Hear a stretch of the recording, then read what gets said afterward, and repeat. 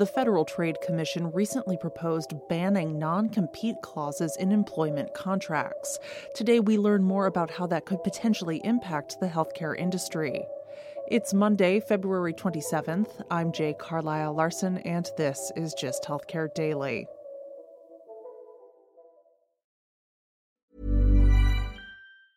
Hiring for your small business? If you're not looking for professionals on LinkedIn, you're looking in the wrong place. That's like looking for your car keys in a fish tank.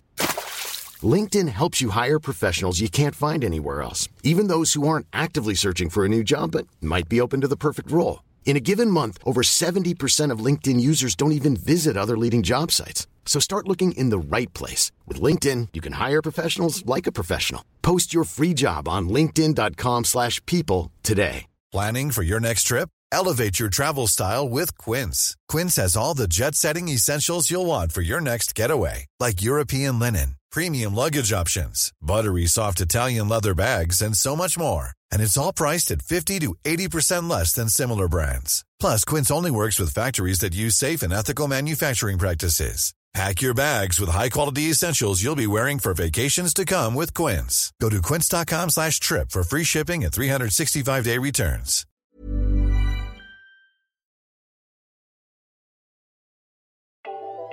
The Federal Trade Commission issued a proposed rule in January that would ban employers from using non-compete clauses in employment contracts.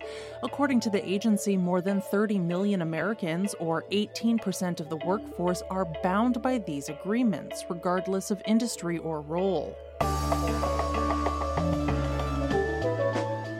I'm Jay Carlisle Larson, and this is Just Healthcare Daily. The proposed ban in its current form is broad and does not target one industry specifically. However, if it were to go into effect, it could significantly impact the healthcare industry, which has long included NCAs in employment contracts, especially with physicians. On today's episode, we dive into what that ban could ultimately look like and how it could impact the healthcare industry. I'm joined by attorney Stuart Vogelsmeyer. He's Executive Vice President and Chair of the Healthcare and Business Practices at Lashley & Bear, a mid-sized law firm based in St. Louis, Missouri. He told me that while the FTC's current proposed ban is broad, the agency included some pointed questions that could ultimately reshape the healthcare industry.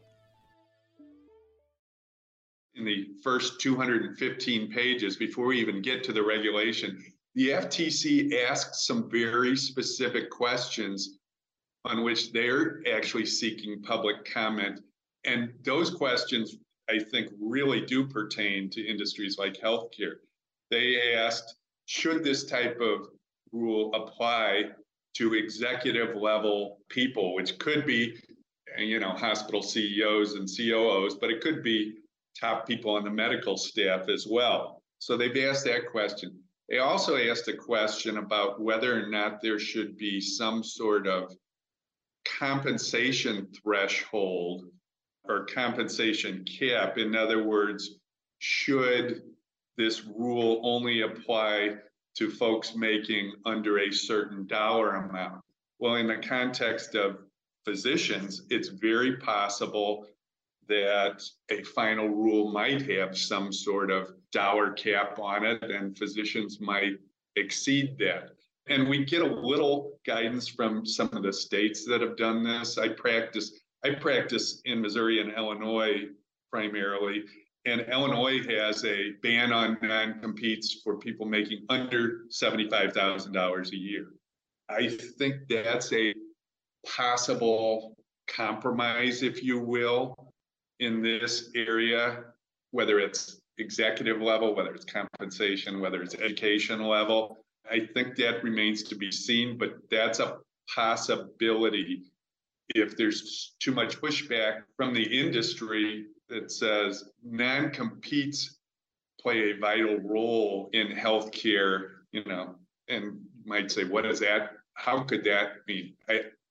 From the employer standpoint, it could be that, we've taken a new physician and we've provided them training and education on the actual practice of medicine. And if we've got investments in that, we should be able to protect that investment. That's one argument that's potentially going to be made. And I think when we think about all the other industries that may have the same sort of bias at the executive level or highly compensated level, I think it's really possible that those sorts of cutbacks to a complete ban could appear in a final rule. We are obviously in an informed but ultimately a speculative space. We've read what the FTC is proposing, but we don't know if and when a ban on non-competes will be implemented. Though this proposed ban doesn't target healthcare exclusively, non-compete agreements have long been part of employer-employee contracts in healthcare. So, though unlikely, if the ban were to go into effect in its current form, how would that shape the healthcare landscape? Well, you can look at it from probably 2 points of view. Number one, from the employer side, it's far more likely that they could lose valuable assets. And I hate to use the term asset when we're talking about a physician, but physicians drive the care and drive where the patients are. So from the employer standpoint, I think there is concern that physicians will be able to move too freely in the market, take patient base with them, and have no repercussions, and it makes it difficult to plan. The flip side, which doesn't get talked about too often, at least I haven't seen it I've been reading a lot in the last 6 weeks, is if non-competes for physicians are banned, that's going to open up a whole new world of recruiting for employers in geographic areas. In other words, a physician may not have to leave town or leave the area to switch jobs, and you might have a greater pool of physician candidates out there than you currently do now, because you're always concerned as an employer. The employers always ask the question, are you bound by a non-compete? We don't want to get dragged into your litigation, that sort of thing. So it could have an impact of opening a greater pool of candidates from which hospitals and employers could be recruited.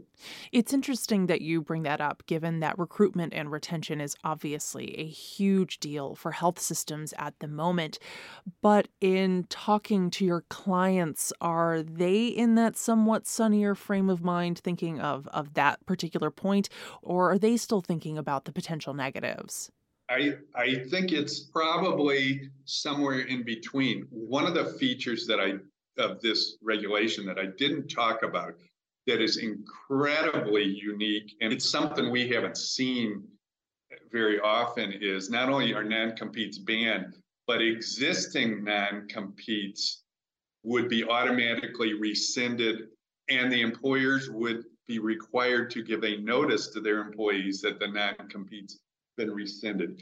Typically, what the government has done in these sorts of situations, way back in the 90s when the Stark Law came out and new regulations came in, the runway for implementation of those regulations was 2.5 years. Oftentimes, existing relationships are grandfathered in. In other words, okay, there won't be any new non-competes going forward, but if those that exist as of the date the regulation's effective will still run their course.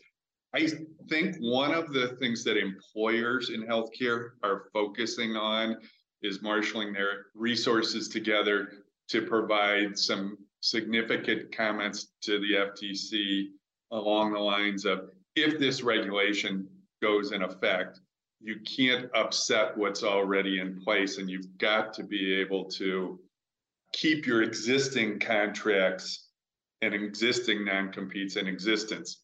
I'm seeing less and less, or I'm only seeing a little of the reaction, which would be, okay, this is going to open the world up for us.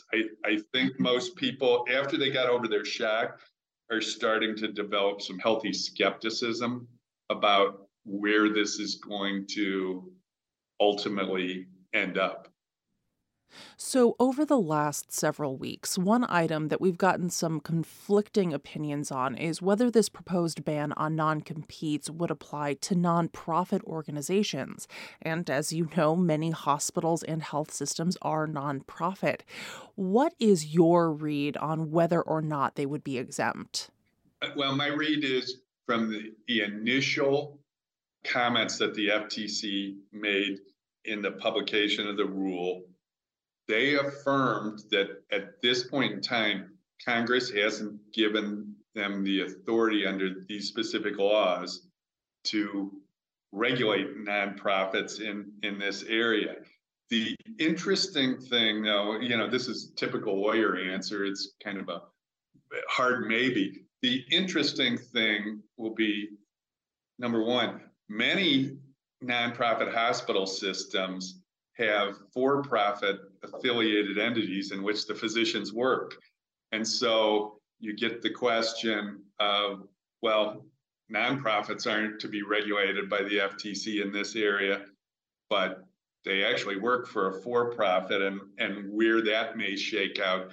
The other thing is I would suspect there's going to be some pushback from the nonprofit world to essentially say, you've got to make this perfectly clear, FTC. You had one sentence in 216 pages that said exempt organizations aren't governed by the FTC Act, but you need to make this perfectly clear within the regulation itself that we're exempt. I would say if you asked me today, I'd probably err on the side of saying this isn't going to apply to nonprofits. But as any good lawyer would say, there's going to be arguments depending on the structure of these healthcare systems that may allow for a different interpretation. The other thing that I've been reading in this topic is whether or not this is going to actually prod Congress to act and amend the FTC Act to allow the FTC specifically to regulate nonprofits in this area.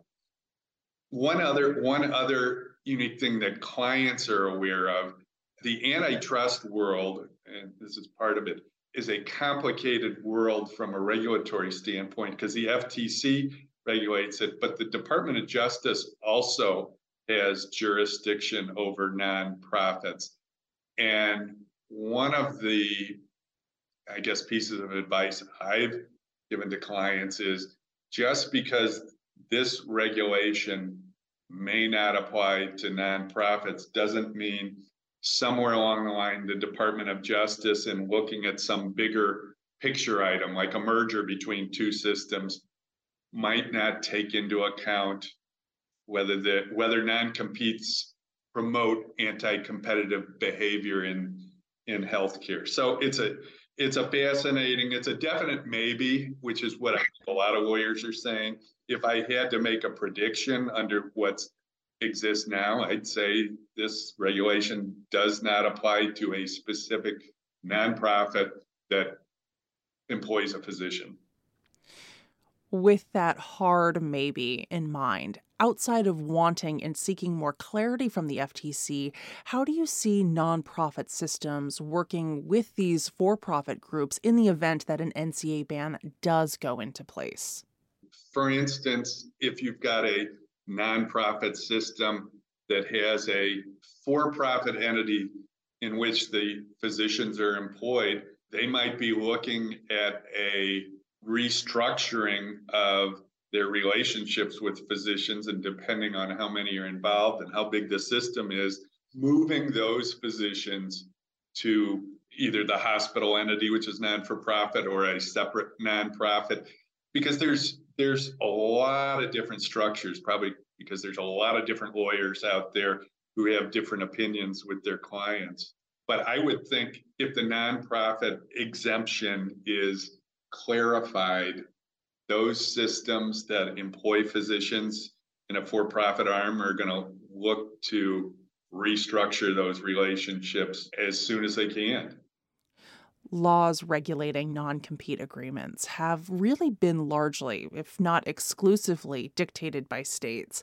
As you mentioned, some states already have bans on NCAs already in place. If a ban happens at the federal level, how do you see that impacting state laws? If this rule takes effect or some version of this rule takes effect, that issue and those issues are going to be decided in a courtroom, because there's going to be at least some segment of some industry that challenges the federal government, in this case the FTC's even authority to step into something that's always been a state law issue and always been a state to state. As I talked about, Illinois's got some limits. There's 3 or 4 states where currently non-competes are banned right now. So you've got that interplay. What some people are predicting is, if this regulation takes effect and the nonprofit world is exempt from this, that state legislatures are going to be considering whether or not they should essentially try to close that gap and make things more level playing field and adopt state regulation of nonprofit non-competes. Some lawyers get excited by this. I would be more concerned that we'll spend, 3, 4, 5 years in litigation over the authority of the FTC to institute this ban through this rule. And we may be, it's 2023, it may be 2026, 2027 before we really know where this is all going to shake out. I would think state governments, and again, depending on the state's political leaning and the industries involved, most states don't like the federal government sticking their nose in something that they feel is their area of authority in their domain. So again, another hard maybe what might come of this. I feel pretty comfortable that there will be 1 or more lawsuits challenging the FTC's authority. The public comment period goes until March 20th, and we likely won't know for quite a while what the FTC will ultimately decide. But what should the healthcare industry be watching for? What are you watching for?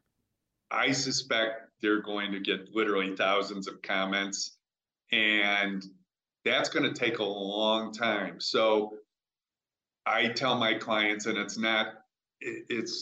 kind of on the lines of just calm down. This may be 6 months, this may be 18 months before the FTC ever comes out and makes a decision and issues a final rule. What I think is going to be happening in the meantime, though, is the industry groups, whether it's the big ones like the American Hospital Association or the AMA, or whether it's state level healthcare associations, I think are going to be providing insight to what the comments that they may have provided.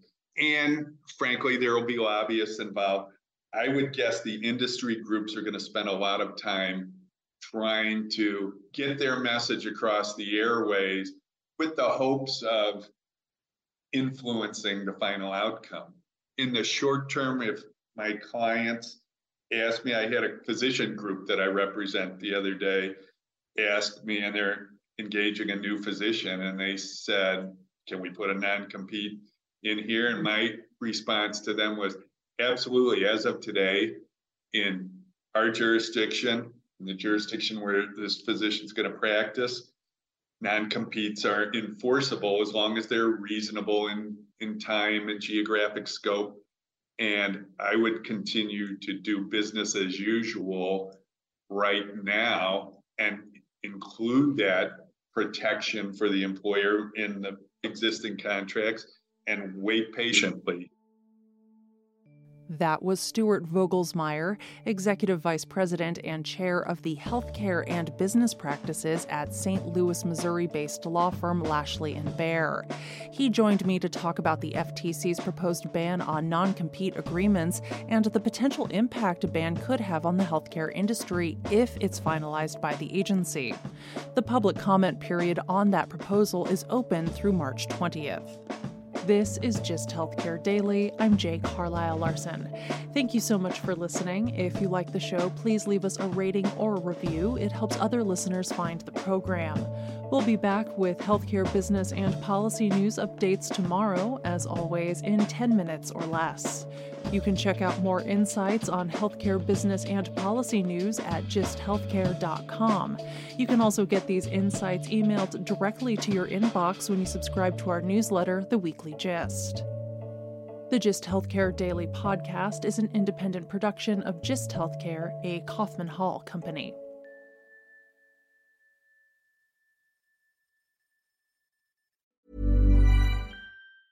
Hi, I'm Daniel, founder of Pretty Litter. Did you know cats tend to hide symptoms of sickness and pain? I learned this the hard way after losing my cat, Gingy. So I created Pretty Litter, a health monitoring litter that helps detect early signs of illness by changing colors, saving you money and potentially your cat's life. Pretty Litter is veterinarian developed, and it's the easiest way to keep tabs on your fur baby's health right at home. Go to prettylitter.com and use code ACAST for 20% off your first order and a free cat toy. Terms and conditions apply. See site for details. Planning for your next trip? Elevate your travel style with Quince. Quince has all the jet-setting essentials you'll want for your next getaway, like European linen, premium luggage options, buttery soft Italian leather bags, and so much more. And is all priced at 50 to 80% less than similar brands. Plus, Quince only works with factories that use safe and ethical manufacturing practices. Pack your bags with high-quality essentials you'll be wearing for vacations to come with Quince. Go to quince.com/pack for free shipping and 365-day returns. Imagine the softest sheets you've ever felt. Now imagine them getting even softer over time. That's what you'll feel with Boll & Branch's organic cotton sheets. In a recent customer survey, 96% replied that Boll & Branch sheets get softer with every wash. Start getting your best night's sleep in these sheets that get softer and softer for years to come. Try their sheets with a 30-night guarantee. Plus, get 15% off your first order at bollandbranch.com. Code BUTTERY. Exclusions apply. See site for details.